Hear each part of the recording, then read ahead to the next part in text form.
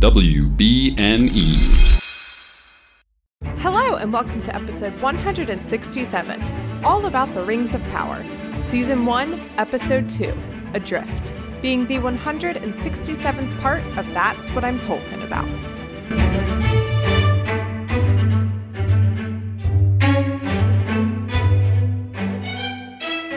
Hello, my name is Mary Clay. If that's too complicated for you, just call me MC. I've been experiencing the world of J.R.R. Tolkien for the first time, but right now we are all experiencing Rings of Power for the first time together. And today we're keeping the ball rolling with amazing people I met through TikTok. Welcome back, the man, the myth, the legend behind Denny's. Oh my God. Freddie's roommate, also known as Justin. Welcome. Wow, is that the only reason you invited me? Because of the Denny's connection? Yeah, you're the Denny's guy now. Actually, if you're listening to this right now, go follow Denny's. I made a funny Lord of the Rings video that not many people saw. I thought it was funny, but that's not the point. I'm pretty sure I watched it 1,000,000 times to give you those views. So all, 3,000 were just from They were all me. I thought it was funny. I get so excited every now and then when a Denny's video pops on my feed, and sometimes I'll see hands or something, and I'm like, oh, I think I know who that is. Where I'm like, I think I recognize those hands. Yeah, it's most of the time me. If someone's asked, does Denny's watch this? Does Denny's watch this? Yes, it's me. I'm the guy making those nerdy references because I'm the only nerd. And you're doing an amazing job. Yeah, so speaking of you being a nerd, you were Don Marshall's date to the screening in New York. Don Marshall had many dates. He was I've never seen someone so good at a party than Don Marshall. He was. Everyone knew that. They're like, Don, what's up, D? Literally, he was the coolest kid there. I'm not joking. The girl who played Galadriel walked up to Don, was like, what's up, Don? Their whole secret handshake and everything. It was amazing. I was like, what? He had a secret handshake with Morphic Clark? No, I'm just exaggerating. Look, you can't say that kind of stuff to me. No, take it to the tabloids. But no, people, all the cast knew him. The showrunners knew him already. I was like, what do you mean? They were like, oh, yeah, Don, we go way back. I'm like, way back? I thought we were in the second age. What's going on? What's happening? Don, if you're listening, props, bro. What a networker, man. What incredible. But what about you rolling up on the red carpet with the cast? Okay, that was a very funny story. That was so embarrassing. Literally so embarrassing. Because I didn't know I was going until the day before. I didn't. Because I was in New York. And Don was talking about are you also going to New York? I'm like, yeah, I gotta do the Denny's commercial thing, whatever. And then he's like, oh, I'm gonna be at the Rings of Power premiere. Do you want to go? And I was like, I technically leave on Tuesday. If I can convince my work to let me stay, then yes. But I didn't know until the day before. I was like, I had a whole Carrie Bradshaw moment. When I tell you, I'm not kidding. I went to a suit shop and I was like, guys, I need help finding a suit for a premiere tonight. And they're like, say no more. And I literally just grabbed the suit off of the rack.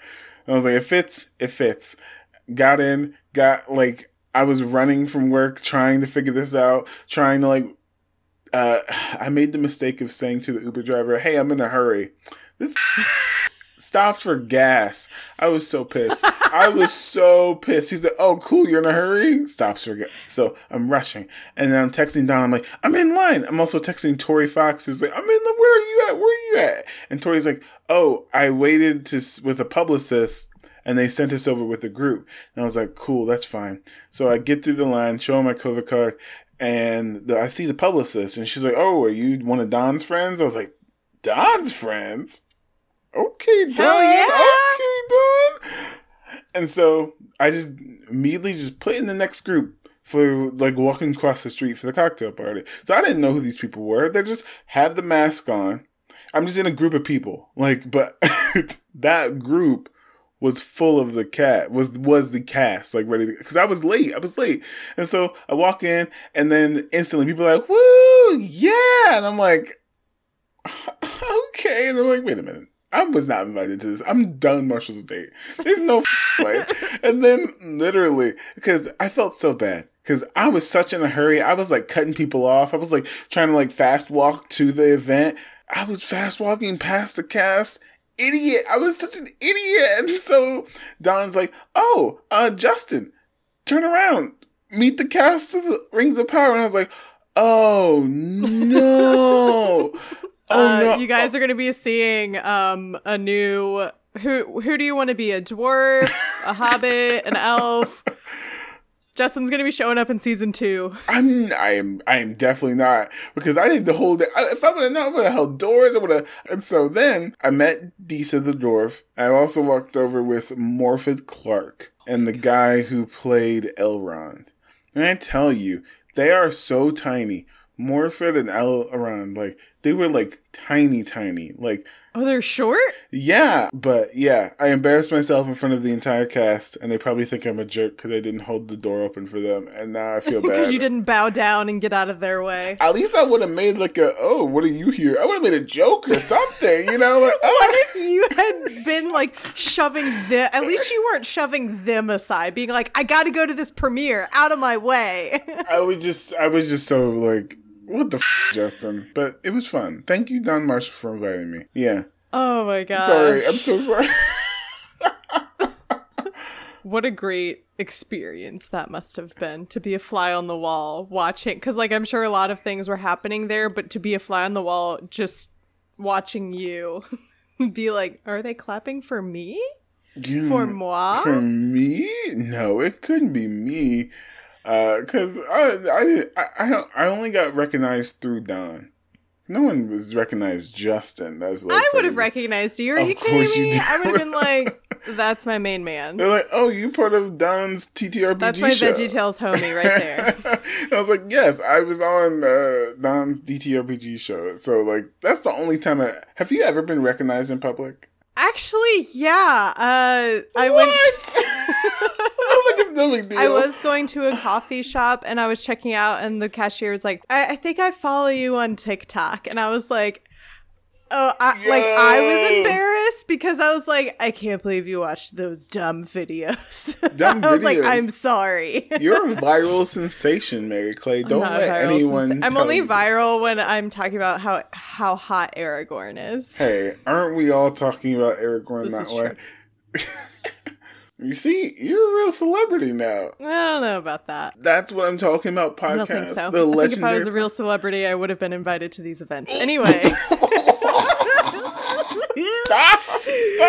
Cut this! The shade. Anyway, so we are here to talk about Rings of Power, episode 2. I'm kind of laughing to myself because the last time you were on, we were talking about, what was it called? The Lord of the Beans. That's it. Oh, what another great adaptation of Tolkien's work.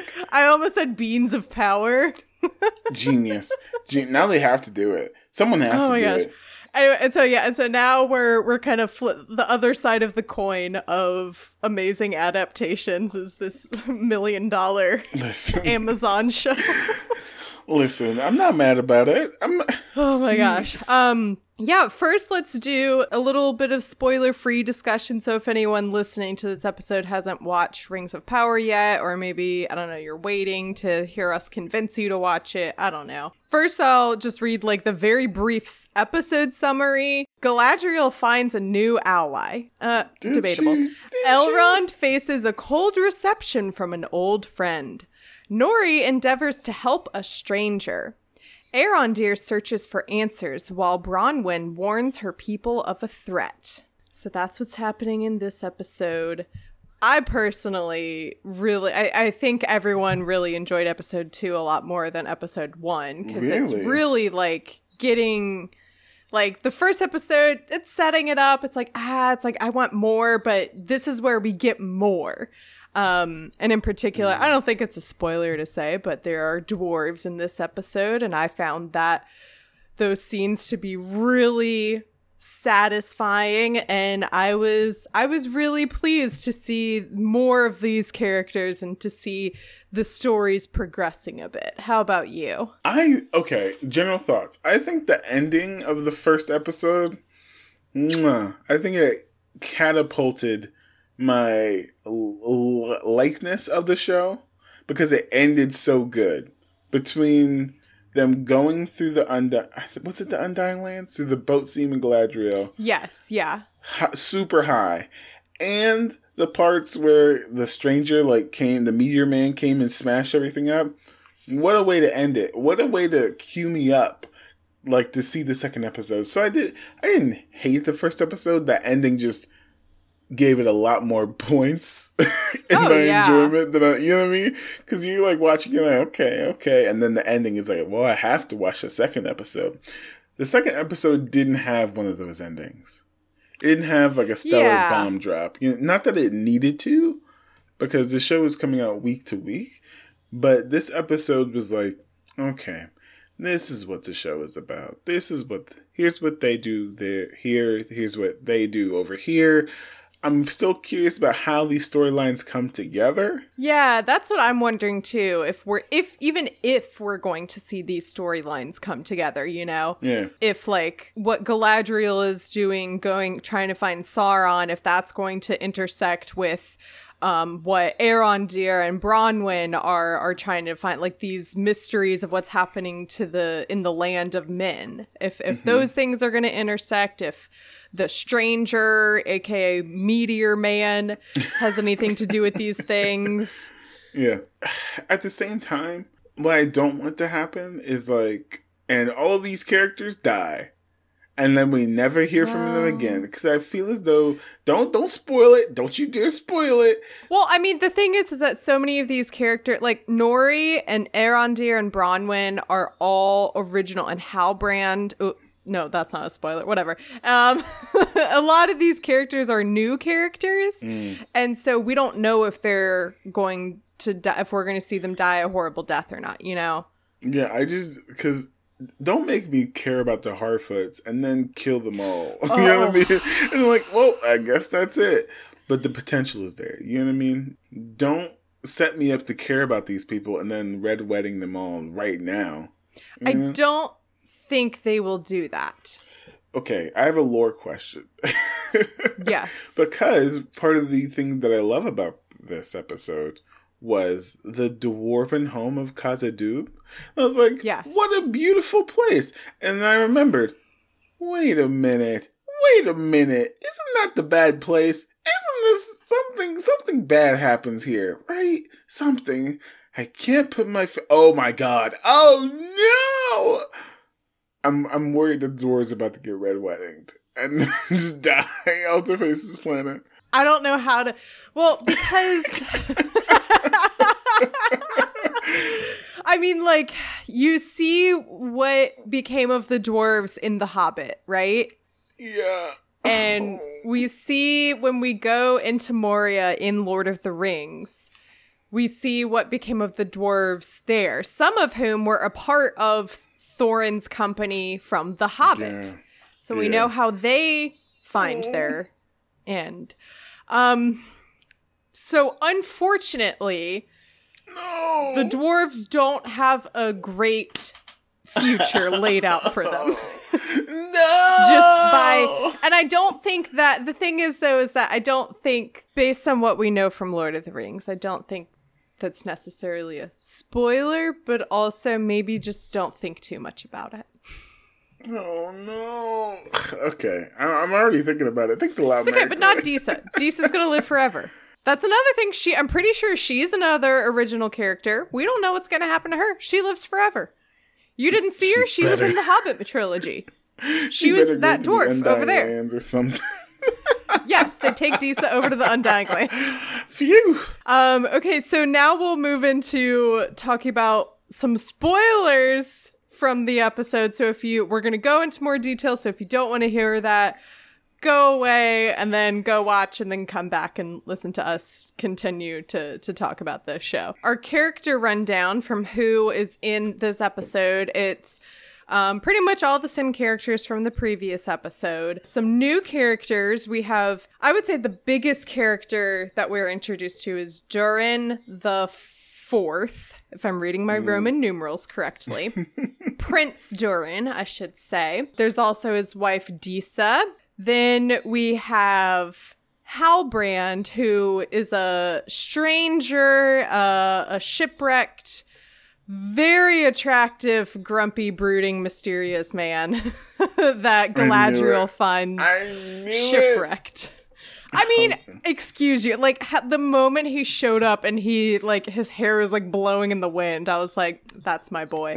I was like, I don't care if so many people have all these theories about, like, he's actually Sauron and he's not who he says he is and he is evil and all this stuff. And I'm like, I don't care if he is Sauron.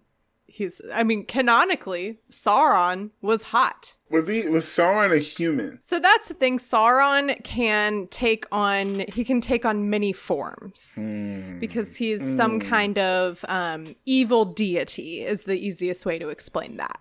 So in his human form, however, I will say in his human form, he is more canonically described as like the beauty of an elf.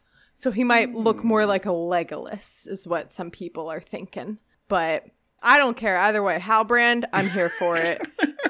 We see more of Celebrimbor, see more of the stranger.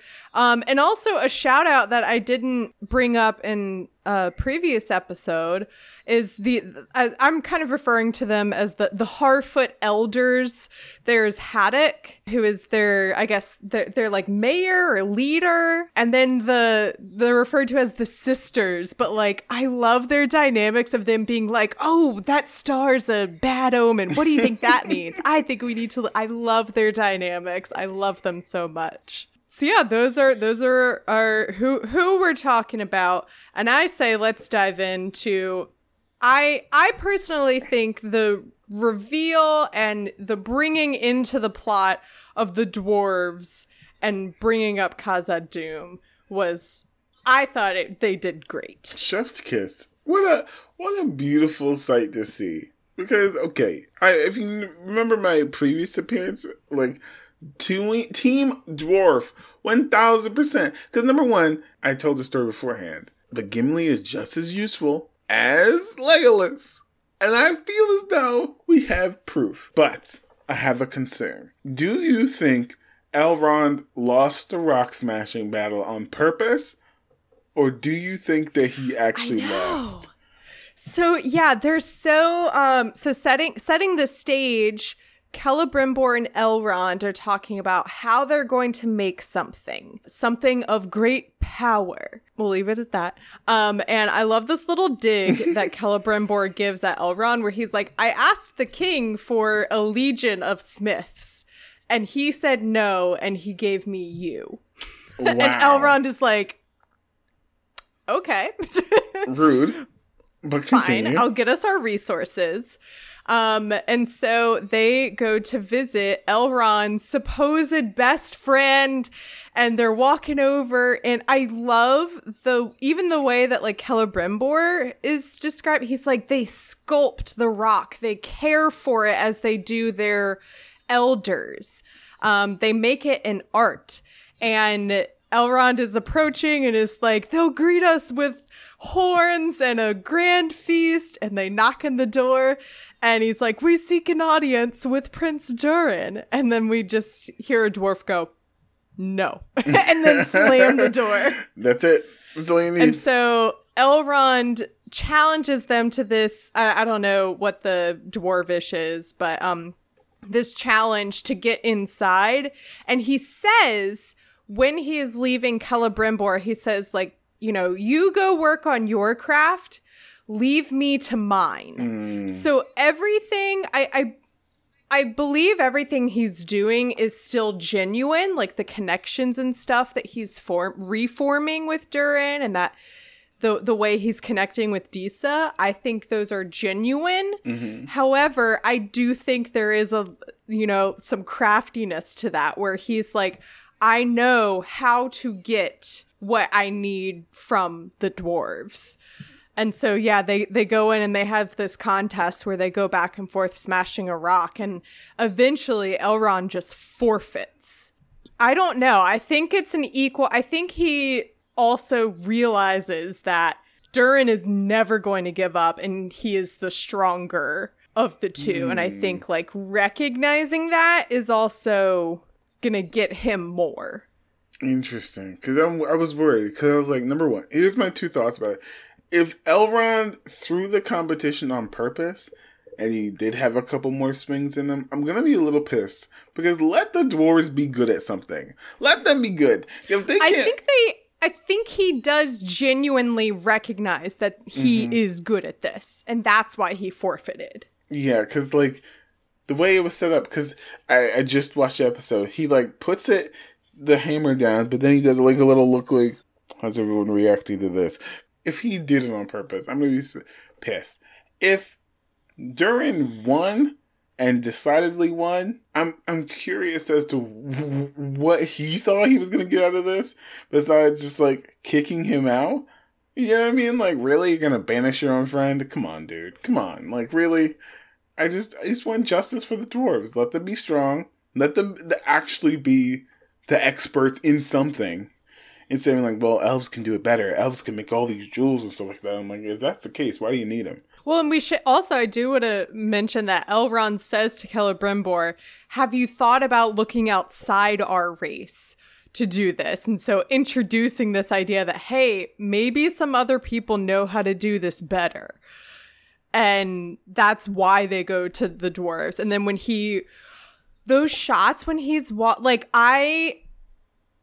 it's miles better than any of the CGI of Erebor in the Hobbit trilogy. Ooh, of like the mines and the mountain and stuff. Like it genuinely, when they're walking through and they're the sweeping shots showing Khazad-dûm like in its prime, and you see like waterfalls and they have a lift. Where was that lift when the Fellowship was in Moria, by the way? Yeah, exactly. That would have been really helpful.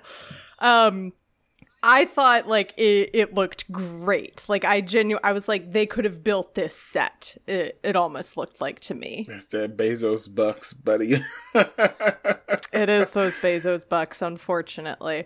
As one of my former guests said, though, good things can come out of the pockets of bad people. Who said that? One of the melon heads.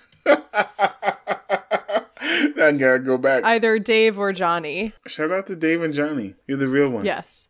Yes, shout out to them. Yeah, and when I think, to answer your question, I think it was a mixture of both. I think he recognized that if he was going to, I think he realized that, like, whatever I've done to piss Durin off, me defeating him in this contest is not going to get me.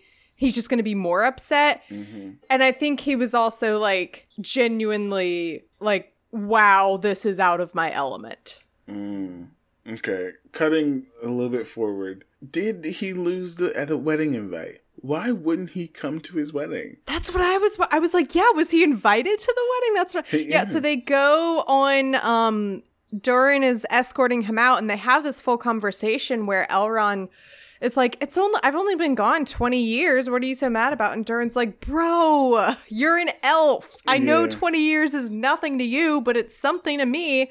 I got married and I had kids in that lifetime, and you missed it. You were supposedly one of my closest friends, and you missed so much of my life. And I was kind of wondering, I'm like, well, did you send out invite? Did you send to save the date? Because if you didn't, anything, that's not entirely on Elrond, you know? He definitely did not send him an invitation. Because I feel like if he did, he would have showed up. He would have come, But at the same time, later in my notes, he said, I've known Elrond for half a century. 500 years? Is 20 years that long as opposed to 500 years? You're friends for 500 years. I don't know if that was necessarily...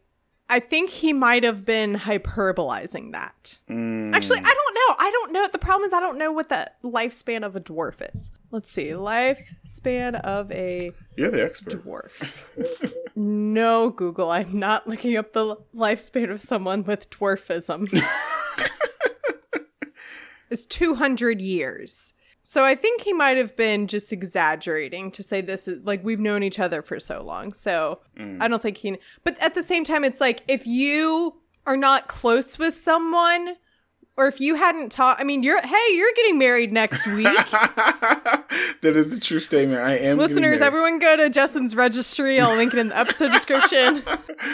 But it would be like you wouldn't invite someone to your wedding if you haven't spoken to them in 2 or 3 years or 5 years or something. So it could have been that they hadn't spoken in a while, and Duran was like, well, if he's not making an effort to reach out, then why should I? And because I mean, have you done that with friends before? I've done that where I'm like, wait a minute, I'm kind of the one who's always reaching out to talk and see if we want to hang out. I'm going to stop doing that and see if this person takes over. And a lot of times they don't. And then that's when I'm like, oh, okay. I have slight beef with that because, yes, that may be true. But I think it's also true that friendships and all relationships of any kind have roles. In that someone does this more and someone does that. If you suddenly just stop and the other person's like, oh, I thought you had it. You know what I mean? Like, without a conversation of, hey, I feel like I'm the one always reaching out, then you're the jerk. You know what I mean? Because you ghosted on. I don't know, but the thing is that I shouldn't have to point out to my friend, hey, you never seem to reach out to me. Like, you never seem to think, oh, hey, I haven't talked to Mary Clay in a while. Let me text her and see if she wants to. And it doesn't have to be that, they text me and they make all the plans. It could just be as simple as like, hey, we haven't caught up in a while. What's going on? But I get what you're saying. Because I have had friendships fall through because I was the only one, you know what I mean? But at the same time, I think back and I'm like, was it worth it to at least say something to like stop this from happening? You know what I mean? Because we're not mind readers. I mean, I think that's the thing is I think the friendships that are worth it survive that kind of a phase. You can just pick up where you left off, no matter how many. So, well, and that's kind of what we see with, what are their names? Duran and Elrond. Your question about did he purposefully forfeit it? I think it brings into play, like, is everything that Elrond did here like a calculation? Because he just stands there and he listens to Duran yelling at him and being upset. And he doesn't try and brush it off and be like, oh, I was over doing important elf stuff, He listens.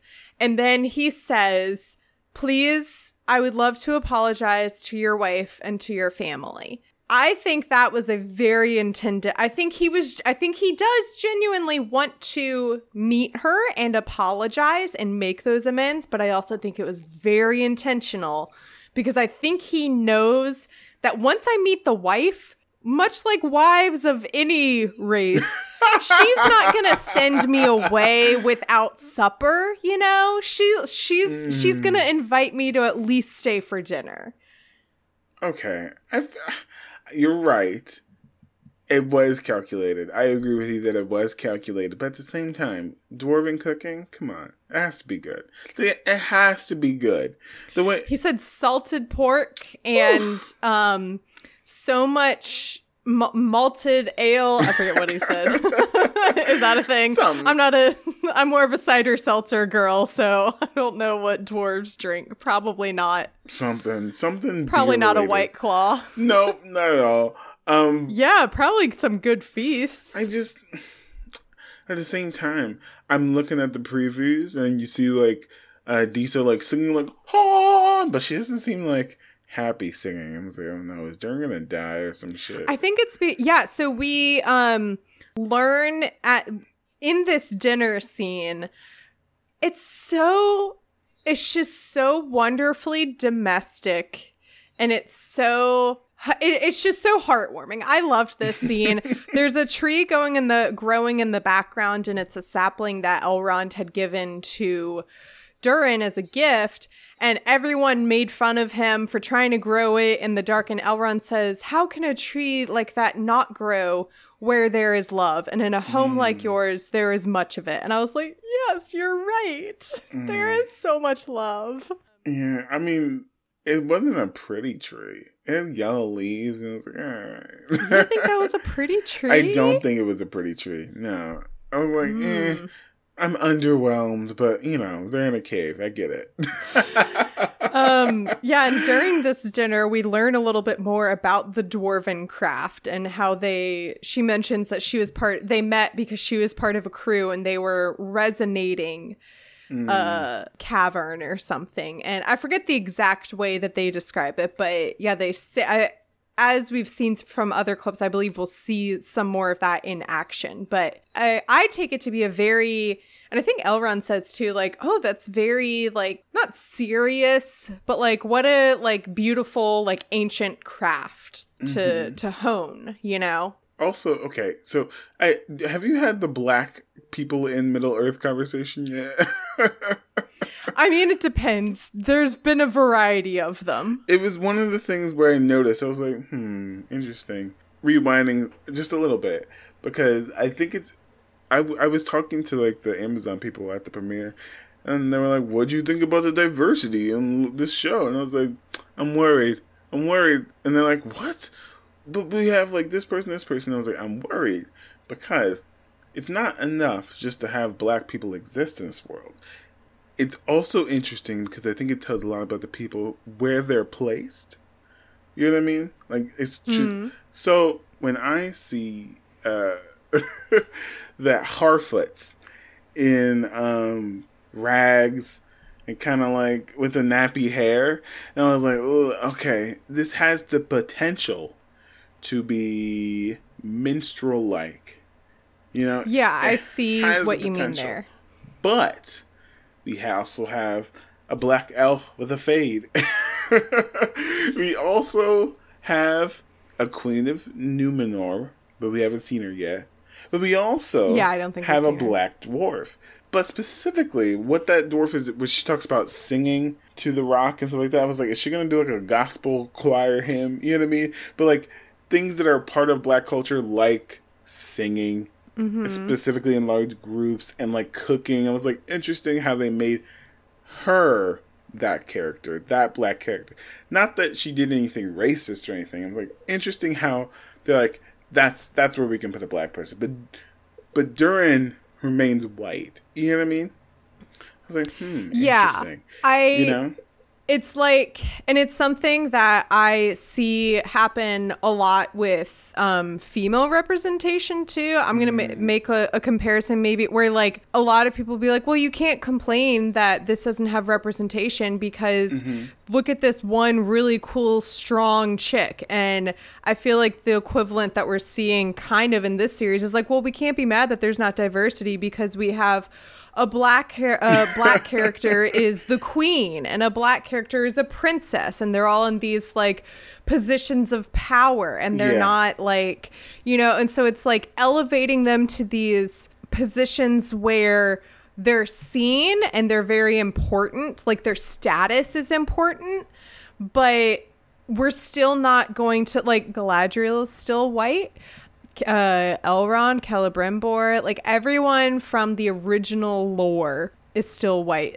I would say like the bare minimum exception, there's one black Harfoot. Actually, no, I take that back because I think there are a few other Harfoots that we see of different skin tones.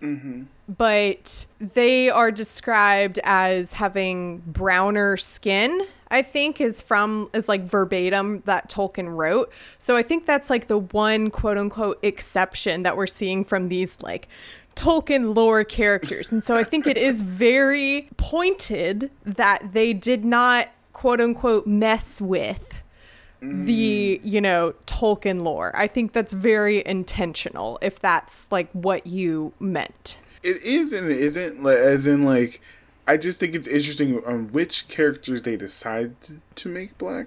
Like, I think it's interesting how they made the black elf, what's his name? Arondir. Arondir go through like, oh, the you people conversation. Yeah, actually, Nubeta talked a lot about that scene in the previous episode. It's like, I get it. But at the same time, we don't live in a vacuum. Yeah. I think that a lot of times when people make movies and television shows, they use shorthand, cinematic shorthand, just tell you things about the characters so they don't have to waste time doing it in the script. Like, a nerdy character wears glasses. That's how you know they're nerdy. You know what I mean? So, I do think that it's intentional that they made the black elf go through the you people conversation. You know what I mean? Like, I'm like, okay, all right. It is, yeah. I'm not It's like mad they about couldn't it. have maybe written some other language or scripted something else to convey this tension between the men and the elves. You know, like there are a lot of other ways to convey that too. You know what? Here's a test. I always know when a white person writes a racially tense scene. Here's a test. You'll know it when you see it. Because they'll always try to replace the N-word. They always will. They always, like, you know, they think that there's an equivalent, you know? Like, they'll be like, look at you, knife ears. Or like, look at you, insert slur. And I'm like, it's not the same. It's not the same. They always try to do. It's so funny because like there is no equivalent to the N-word, but every time a white person tries to write, you know what I mean? Yeah, I get it. Yeah, it's definitely like, I mean, kind of like what you were saying of like using shorthand to convey something really quick, and like what you were saying, like knife ears and pointy ears and stuff. Like that was their way of conveying really quick that there's some tensions here. Yeah, like who's racist towards whom at this point? We don't even know because they're all over the place. Of like the men are. See, that scene makes me. It doesn't make me. That whole situation makes me defensive of the men because it's like, but literally all of the people that the elves are mad at died thousands of years ago. True. But also like from the elves' perspective, why you can see why they would be hesitant to try anyway, but I have a question. Yes. Are the elves in this scenario, the warden, are they superheroes or are they cops? You know what I'm trying to say? I know. It like think about it. It's like they're like, oh, these it's guys, like both. Like, you know, like the humans are like, oh, definitely. These guys. I mean, definitely in the first episode, you definitely get this impression that like they're cops patrolling on a neighborhood that doesn't. They had the people, like they had the buddy remember cops. The TikTok sound that everyone auto-tuned a couple years ago? The black neighborhoods are over-policed, so of course they have higher rates of crime. Are That's just like coming to mind. It's anyway because they were written like cops. You had like the buddy cop, and they're stopping to get something to eat. They're getting hassled. They're like, you're not from right. I'm like, it does come across as like buddy cop. Yeah, they have the buddy cops. They're going into a neighborhood they're unfamiliar with. They have their pieces and their bulletproof wood, you know. But at the same time, it's like when trouble calls, you call an elf, the wardens, and they like do like the elf shit, whatever. I didn't really get the impression that it's like, oh no, there's trouble in the neighborhood. Put up the elf symbol, put up the Batman logo, you know, in the sky. I think by the way, I think if they were to have a Batman equivalent, is it just the bat signal? Is that what it's called? I mean, you have like two pointy elf ears. That's what I was thinking. Exactly that. It's just two elf ears in the sky. Anyway, I would say they're more just like soldiers during occupation, peacetime. Yeah, occupied. Occupied territory. That's honestly kind of what I was getting. Interesting. Doesn't make it better at the same time. No, it doesn't make it any better. So, okay, so you know what? Let's naturally shift over now to Bronwyn and Arondir, who we kind of accidentally glossed over in the previous episode. Whoops. The steamiest. Who are you fanning for, Bronwyn or Arondir? Listen, I'm a fan of elf-human relationships. Because oh my gosh, if they don't make out right now, Lord. Okay, here's my thing. Is that, so when we see them in the show, their romance, but not really romance, has already been, like, it's already been established, rather than, like, us seeing them go through that connection. And I would have, granted, we're only on the second episode, but I really would have loved to see more, like, what is it about their connection that drew them to each other in a romantic way? Like, what, like, I would like to see more to that, where I don't necessarily, other than, like, they play off, like, the longing glances I get, and that moment when Bronwyn is turning to leave to go back to her village, and then he grabs her to bring her back in. I was like, oh my God, kiss, kiss, no one's around, kiss. And then they don't. But aside from that, I was like, I want to see more of this romance so that it's believable. Mary Clay, did you get a look at those other humans?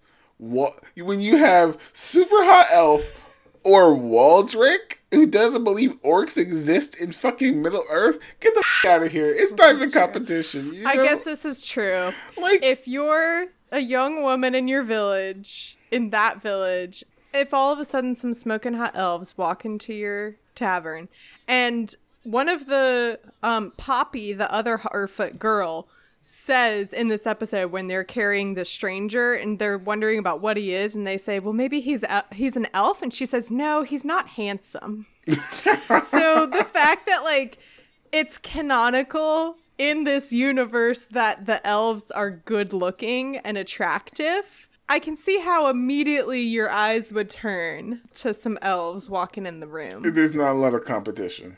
You either got him or you got Fish Guy. Like, come on. Or that weird racist kid. That's it.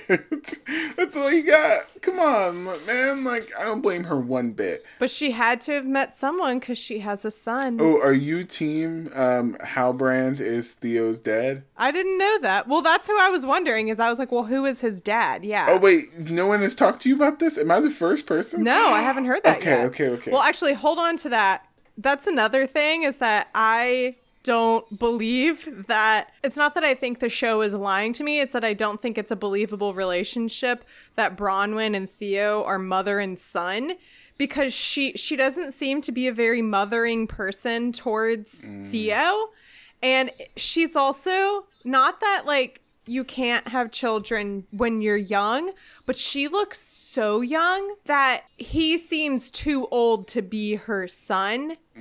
Unless it was a MTV 16 pregnant situation, you know, which it easily could have been. And there are moments where, like, she doesn't, like, when she walks into the house and it's destroyed, and she doesn't seem, like, panicked. And when she opens the door and when they find Theo, she doesn't seem like, oh my gosh, like, come with me. And he says, run. And she immediately runs away rather than being like, no, come with me or something, you know? And then she's second thought and is like, no, I'm going to stay here and see what this is. And I guess protect my son, you know? So, like, their relationship is just, it doesn't seem like a very...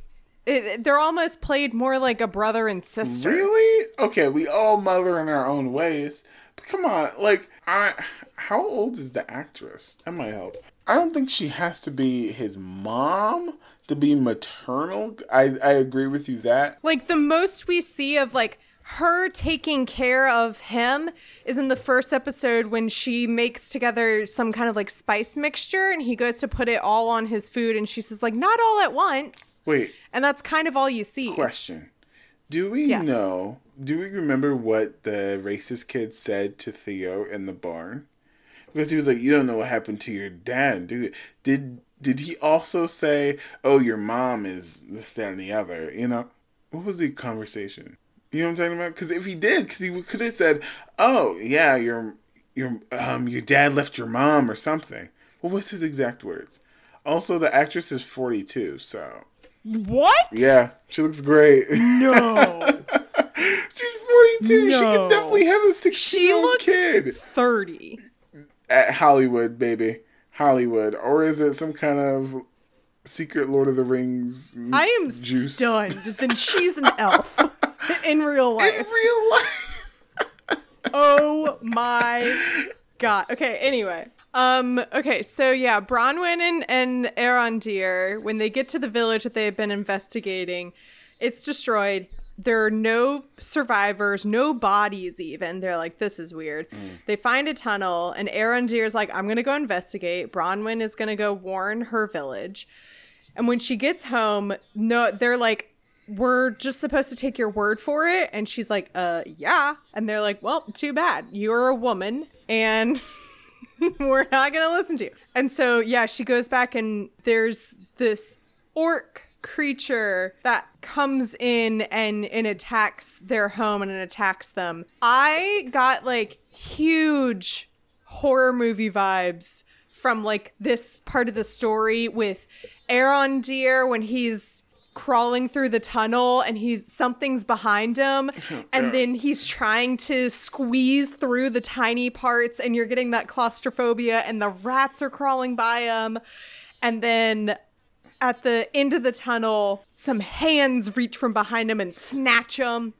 And then in their house, this really creepy creature, and it has some kind of like skull helmet on. Mm-hmm.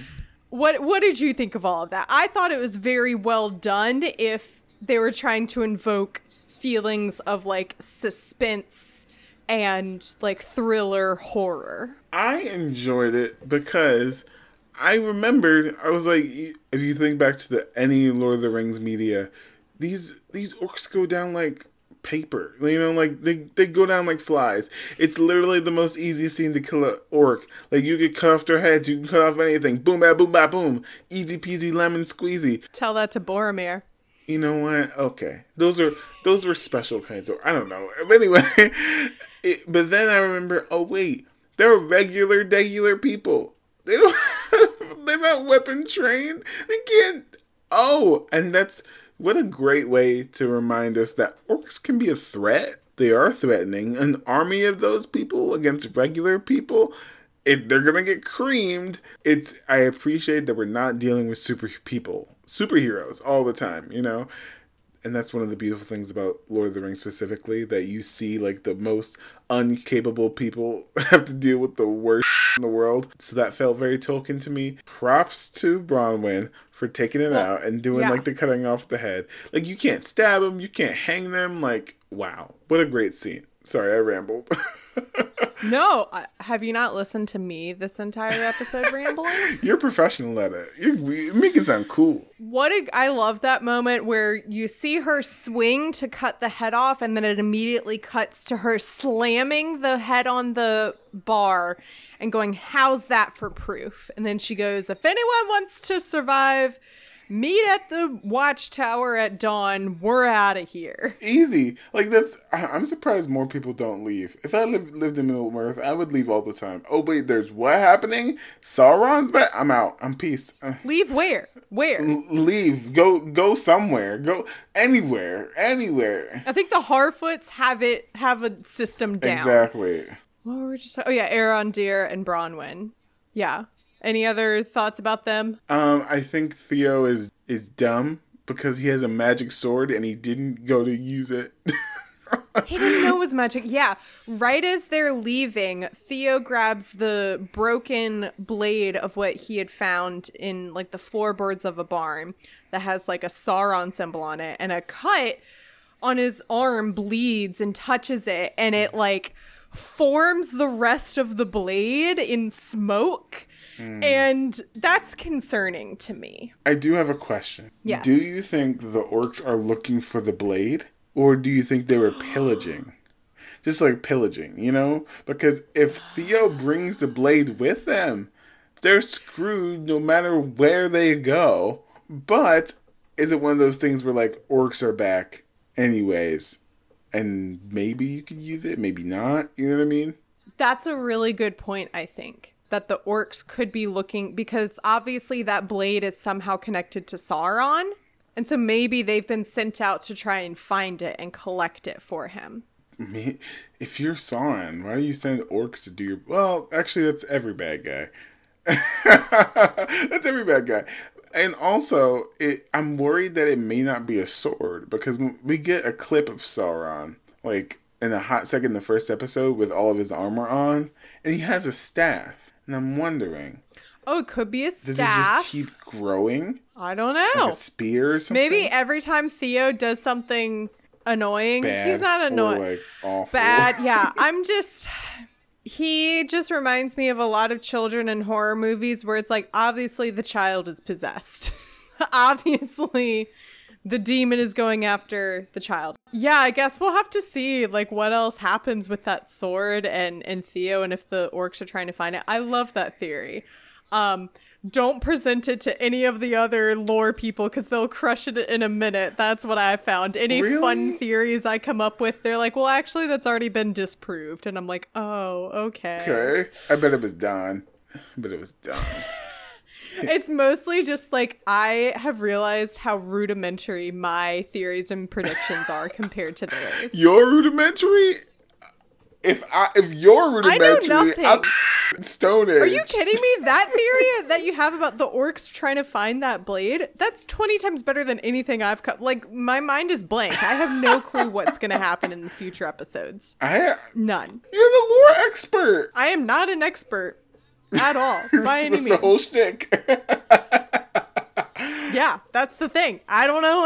I know nothing. I don't know anything. Because I'm thinking, like, is it going back to a previous... Am I allowed to say my theory that I said earlier? Is now the time to say it? Well, let's dive in, pun intended, transition to what is Galadriel doing in this episode? Swimming. She's just swimming. I'm gonna make it the meme for this episode, but at the episode opens with Galadriel just like floating in the water, and it's at the end of Finding Nemo with the fish going, now what?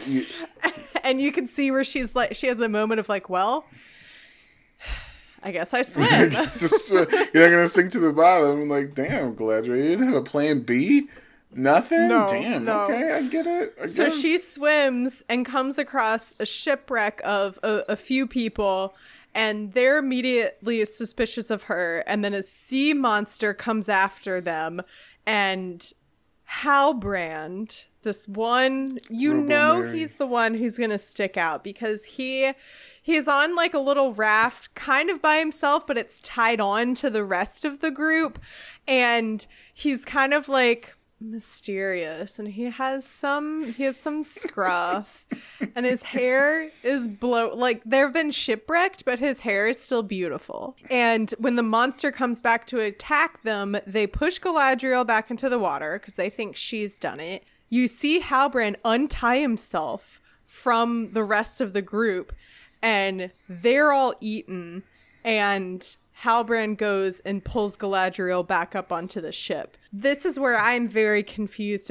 My feelings are so conflicted and thoughts are conflicted because we see them bicker throughout this episode, and I'm like, well, obviously, if I didn't know that Galadriel, technically at this point in the story, is already married to Celeborn. Wait, what? Galadriel's married? Yeah, in the First Age, she is already married to Celeborn, who is her partner that we see in the Fellowship of the Ring when they go to Lorien. He's kind of there just standing next to her. She's the main, Cate Blanchett is the main feature. If I didn't know that like Celeborn is supposed to be in the picture, if we're going off of Tolkien canon, I would immediately be like, well, obviously these two are going to be enemies to lovers. Listen, Galadriel can cheat. I'm just saying, was Galadriel that faithful this entire time? Mm-hmm. Oh my god. Listen. Galadriel can have a little side piece, a little side action. No judgment. You think that thousands of years they couldn't? You think they were just only each other thousands of years? Come on. Maybe they have an open relationship. You know what? That's true. I'm assuming a lot about Celeborn and Galadriel's relationship that we have not yet seen on screen. They could be Maybe on a break. Maybe they have an open relationship. They were on a break. Maybe they're on a break. We were on a break. She's going to come back and it's going to be reversed. She's going to be saying, we were on a break. Exactly. Like, come on. If he's not willing to destroy everything about Sauron of the Rings, leave him. Leave him. However, I think if what I've heard that Celeborn as a character is going to appear in the show. So it could just be that in this version of the story, she hasn't even met him yet. I don't know. But like, tell me I'm not crazy that this episode with Galadriel and Halbrand on the boat, and then there's this huge storm and she gets taken down and he dives in to save her, and they're both sopping wet lying on the raft like Rose and Jack. There was room on the raft this time. Except there's room for both of them this time. Tell me I'm not crazy that like there's some kind of energy going on there. Okay, they're definitely gonna at some point. It's gonna happen. Because at this point, Galadriel's all hands. All hands. Yes, she's all about revenge. And I feel as though Halbrand's supporting her in this journey. He's not trying to change Galadriel. He doesn't want this other Galadriel that he built up, how she's supposed to be for elves. Nah. He also wants to throw hands, and he understands it. So if they smooch, I'm not going to be upset about it. Good for her. But I hear a lot of people thinking that this guy is Sauron. If Galadriel Sauron, I would yeet myself. So metal. No, I would yeet myself out into Mount Doom. I swear to God. Opposite feelings for me. Oh my God. I literally have above my desk right now a sign that says Gaslight Gatekeep Girl Boss. No. Sauron would be the epitome of that. Are you kidding me? Sauron. Do not. What? Well, so now what's this you're hearing about Halbrand being So if we're seeing Theo have some kind of like darkness in him, obviously. Yes. So and if lots of people are thinking Halbrand is Sauron or some iteration of Sauron, this Halbrand is Theo's dad theory does kind of make a little sense. Let it be here. I don't think Halbrand is Sauron. Because if he was Sauron, he wouldn't have saved Galadriel. Yeah, I think he's just like a guy. I think he's a guy. He might be a dick, but he's just a guy. You know, a lot of humans are kind of dicks in this show. Or it's just... I don't even think he's a dick necessarily. I think he's just trying to survive in a world where like his village was burned by orcs and then his ship got eaten by a sea monster. True neutral. Like, I think he's like, you know what? I'm looking out for me, myself, and I at this point. And I don't blame him. It doesn't make him Sauron, but it would make me think that he might be Theo's dad because he's talking to Galadriel and he's like, and she's like, you found orcs? Where? Yeah, it doesn't matter. They're ashes now. And he says in the south. I don't know my Lord of the Rings maps. I don't know. So correct me if I'm wrong. But we just saw some orcs in the, the Southlands. In messing with some humans. I wouldn't put it past Halbrand to maybe have a kid younger than he wanted. Or maybe he was in town, met Bronwyn, they smooched a little bit, did a little horizontal Tolkien tango.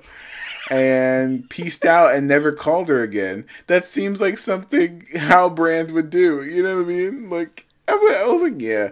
And then he said, oh, you don't know who your father is. If this guy is important, maybe, and he has that little necklace on, maybe he's some king of something, royal lineage.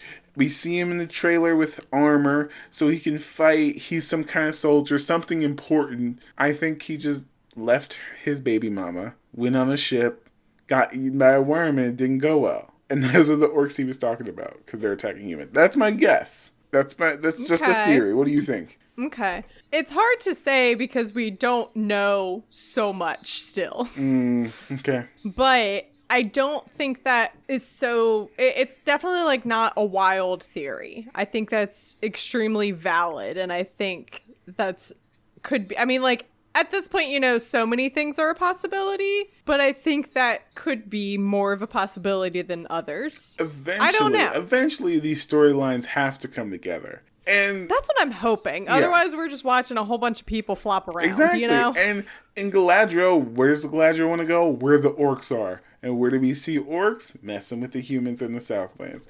So, that's my guess. I'm probably wrong because I'm not an expert, but...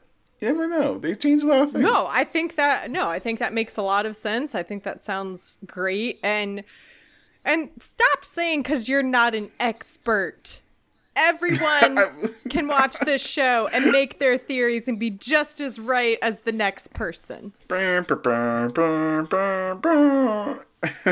She's Mary Clay. She approves this message. I mean, and that's also why I brought you on. I mean, obviously, you're a wonderful person and great creator. Thanks. But I know that you're more of a, compared to the Don Marshall New Beta group. I'm a layman. You're more of the casual end of Lord of the Rings fandom. And so that's why I wanted to talk to you to hear, like, how are you following the plot lines and the characters and making predictions? And it sounds to me like you're obviously just as able to be invested in it as everyone else. And so I think, to the show runners and writers' credit, I think they've done a good job with that, because I think a lot of people were worried of, like, is this show just going to be for the crazy people who have read the Silmarillion? Or is it going to be for the masses? And I think it's definitely for the masses. Yeah.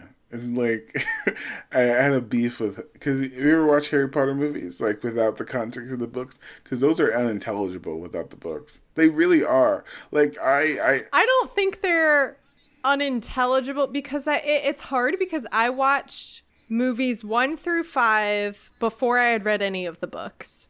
And then 6 to the end, I had read everything by then. But I was also a kid.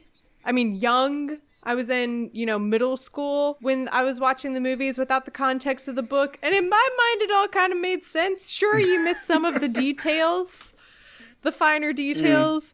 But I don't know. Okay, for example, a great Easter egg in this episode for a lot of the huge lore people is the conversation that Celebrimbor and Elrond have, where they're talking about Feanor and they're talking about his hammer and the Silmarils.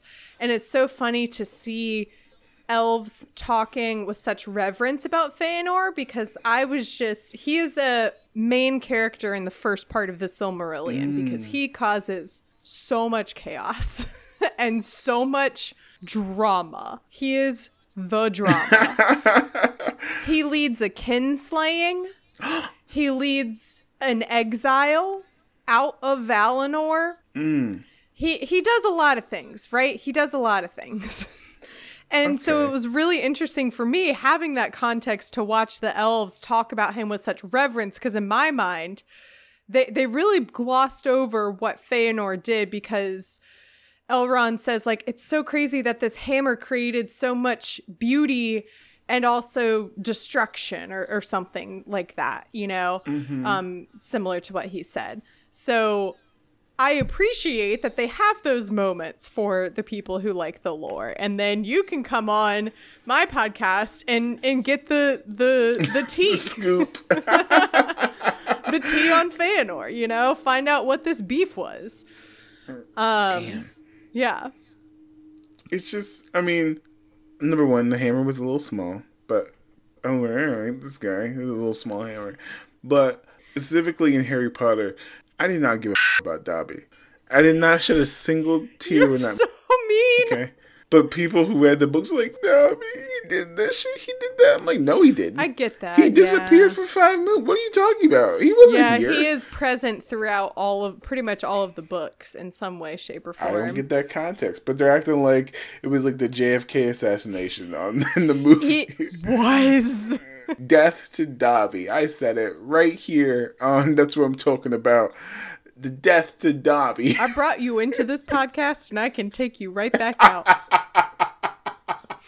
Okay, Dobby. Let's move on real quick to a little bit of a final plot line. There's still so much that we didn't talk about, but we do need to talk a bit more about the Harfoots and the Stranger of Nori and Poppy discovering the creature, the person. They don't even know if he's human. Poppy says, no, if he was a man, that would have killed him. So they have no idea what he is. I love the scene of, again, the Harfoot elders walking through the village talking about what these omens mean because they all saw the meteor, and then like in the background you see like a blanket disappear, and then you see Yes. and then you see like little I keep saying hobbit, but like that, you know, they are the predecessor to the hobbits. You see the little Harfoots running in the background to grab the lanterns, and I love that little bit of mischief. And they're wheeling the stranger up a hill, and they stop and fight at one point, and then he like wheels back down. I appreciated those like those little bits of like hobbity goodness, you know? I appreciate it because some amount of levity was needed in this episode. Because everybody was kind of getting kicked in the teeth for a hot second. Love the Harfoots. They're awesome. They're cute, super duper cute. I'm wondering what the holdup with this stranger is. Because it's only one or two possibilities. In my head, this is coming from the layman. But I'm like, he's a wizard of some sort. I mean, he's definitely not an elf. Wizard, He definitely has some, like, I was like, doesn't Gandalf like bugs? He's talking to bugs, you know? Doesn't Gandalf like bugs? I don't know. When does that happen? He talks to a little butterfly and it sends a message. Okay, the moth, that's right, to the eagles. Okay. Gandalf likes bugs. It's canon. Don't turn away this podcast. I'm an expert too, according to Barry. I was like, okay, he likes bugs. He might not be Gandalf, but he may be a wizard. One of the blue ones that no one talks about. You know, but like... I know, everyone's like, oh yeah, the blue wizards. And I'm like, cool. Never met them. Never heard of them. Yeah. Great. I would love to see a blue wizard. Yeah, I mean, it would be very cruel to do that, and I don't see the show making him turn... I heard that some people think that he's a Balrog. That would be mean. That would be very mean if he was a Balrog and he just killed all the Harfoots. You know? Oh my god. Yeah, because we are kind of forming a bit of kind of like a Tarzan connection here where Nori is like signing to him like her name and she's bringing him food. But he's not quite understanding it the way that she's explaining it. And he's like writing all these things that they're trying to understand. And so like seeing, and we end the episode we end their plot line. He has used the fireflies in the lantern and formed them into like constellations. And Nori says, I know, I'm assuming she's referring to Haddock's like symbol book, his book that he has. And she's like, I think I know where we can find that. But then all the fireflies die. It's this you see a moment of joy from both of the girls where they're like, oh my gosh, he's making the fireflies. And Poppy says, she's like, I don't know. I don't speak firefly.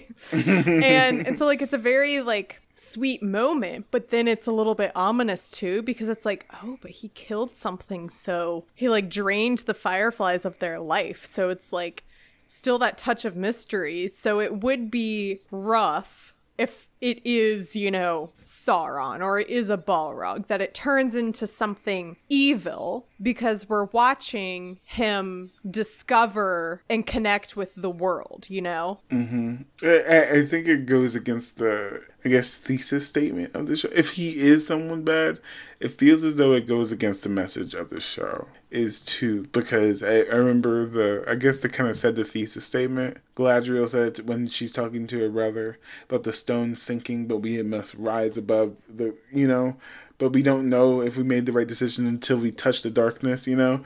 I think that's where they're going with it.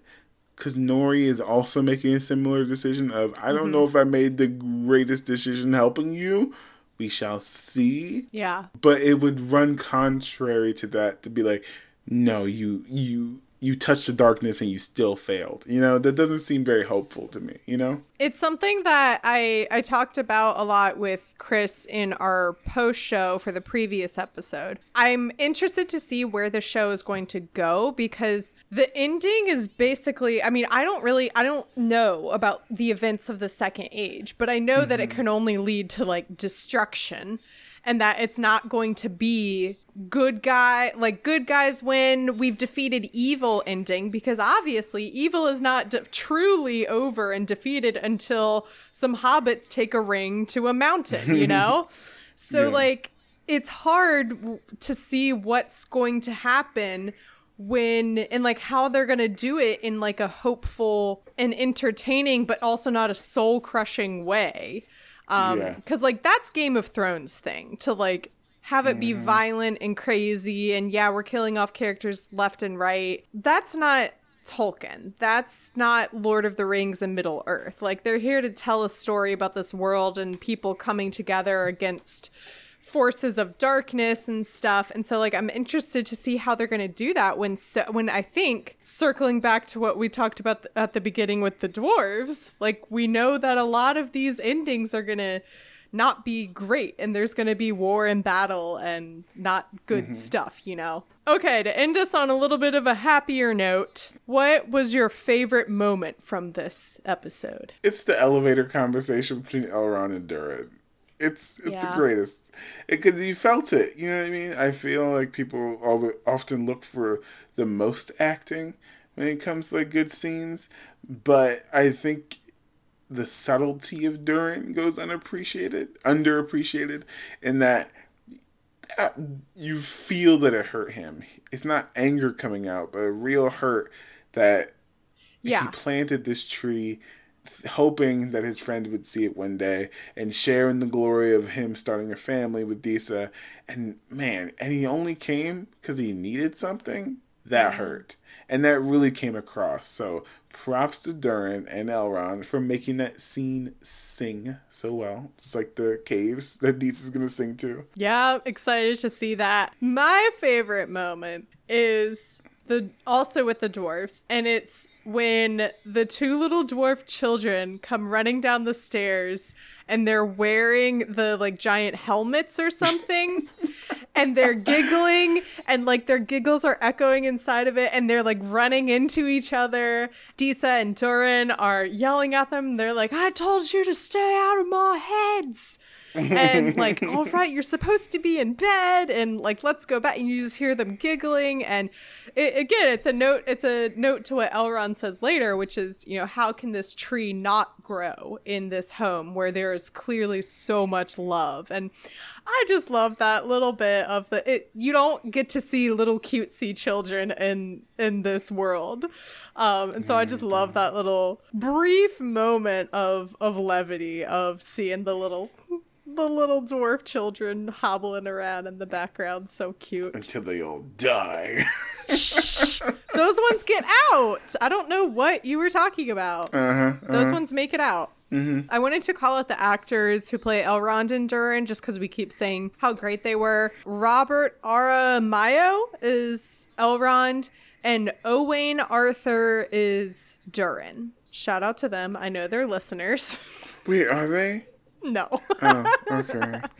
Darn. Absolutely not. And then, do you have any other predictions and theories? If I had to put a guess on who Sauron would be, as of episode 2. I don't think we've seen Sauron yet. I mean, he could be. I mean, what if it's Elrond? He could be. What if Elrond is Sauron? That's a theory. Oh my god, it would make sense because he tricked Durin. Oh my gosh, I think Elrond is Sauron. Like, what if Elrond has been... I think we've cracked it. I think we did. And that's what I'm talking about. I do have a theory. I usually don't have theories or predictions, but I did see one that I wanted to share. And I don't know if it's confirmed or not, but... So towards the end of the like dwarf side of the plot, Durin goes to talk to his father, the king, about the elves, and King Durin is worried that the elves are there to steal whatever they have found or created, and they open up this box, and it's shiny in their faces, but we don't see what's inside it yet.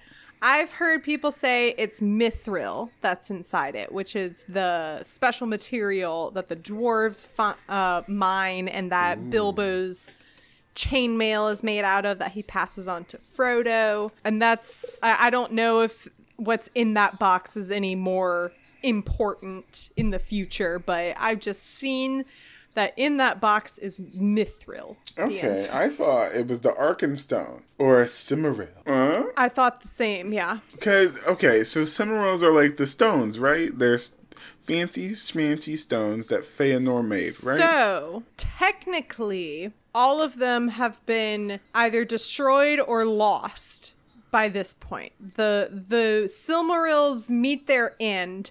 One of them is... This is going to sound insane.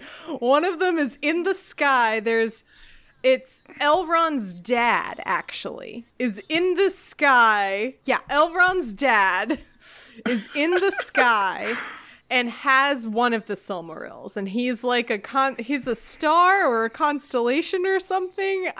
It's not super clear, but he has one of the Silmarils and he's up in the sky doing something. Okay. One of the Silmarils it fell into like a crack of magma and was destroyed and taken down to like the depths of the earth. So that's gone. But one of them, it says, was like thrown into the deeps of the ocean. And I'm like, yeah, but an ocean can easily wash that up again. You know? Yeah. I think if if the Tolkien Talk experts were here, they would be telling us, no, it's not the Silmaril. It's not the Arkenstone. Are they shiny? I think it would be really cool if it ended up being the Silmaril that was in the ocean and it got washed up on shore. I don't think that is what happened. Why not? But Think about it. Like, I remember the showrunners talking about, we don't want to contradict Tolkien. But that's not a contradiction. It washed up on the shore. Oh no, what are you gonna do? I think that one would be a really risky move on the writer's part with the Tolkien heads in the audience if they all of a sudden just revealed that there was still a Silmaril.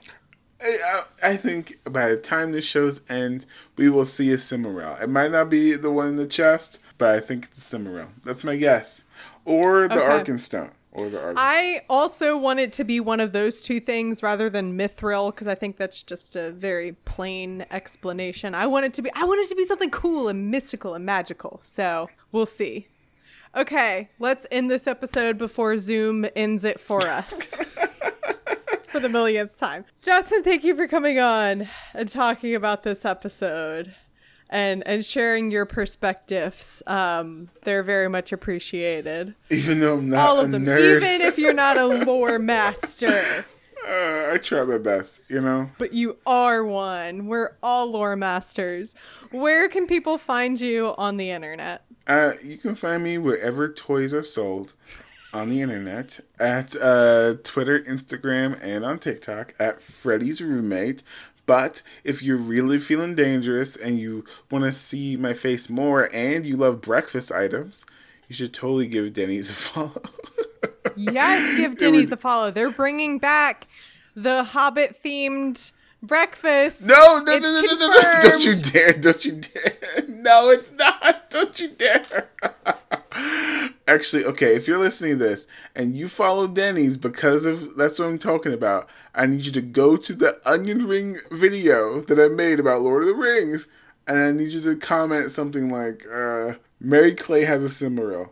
And I'll know it came from this podcast. That's it. That's all I'm asking. Please, someone make this man's day and comment that on the Denny's account. I would love for the Denny's execs to be reading the comments being like, what the hell? If you want to follow the podcast on social media, you can find it at Tolkien About Pod. You can follow me on Twitter and TikTok at MC Watts Up, and you can follow me on Instagram at MC Turned Down for Watt. Justin, do you have any parting words for the audience? Make sure you drink plenty of water and make sure you dispose of your Silmarils properly in a safe fashion. And that's what I'm talking about.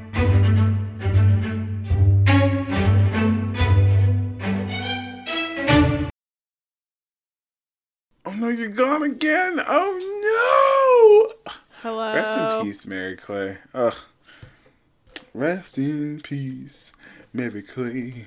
She is a frozen on the Zoom. 'Cause the power she's supplying is not electrifying. You better shape up, ooh, ooh, ooh. 'Cause you need a man, I need a man. and my heart is set on you. You better shape up, ooh, ooh, ooh.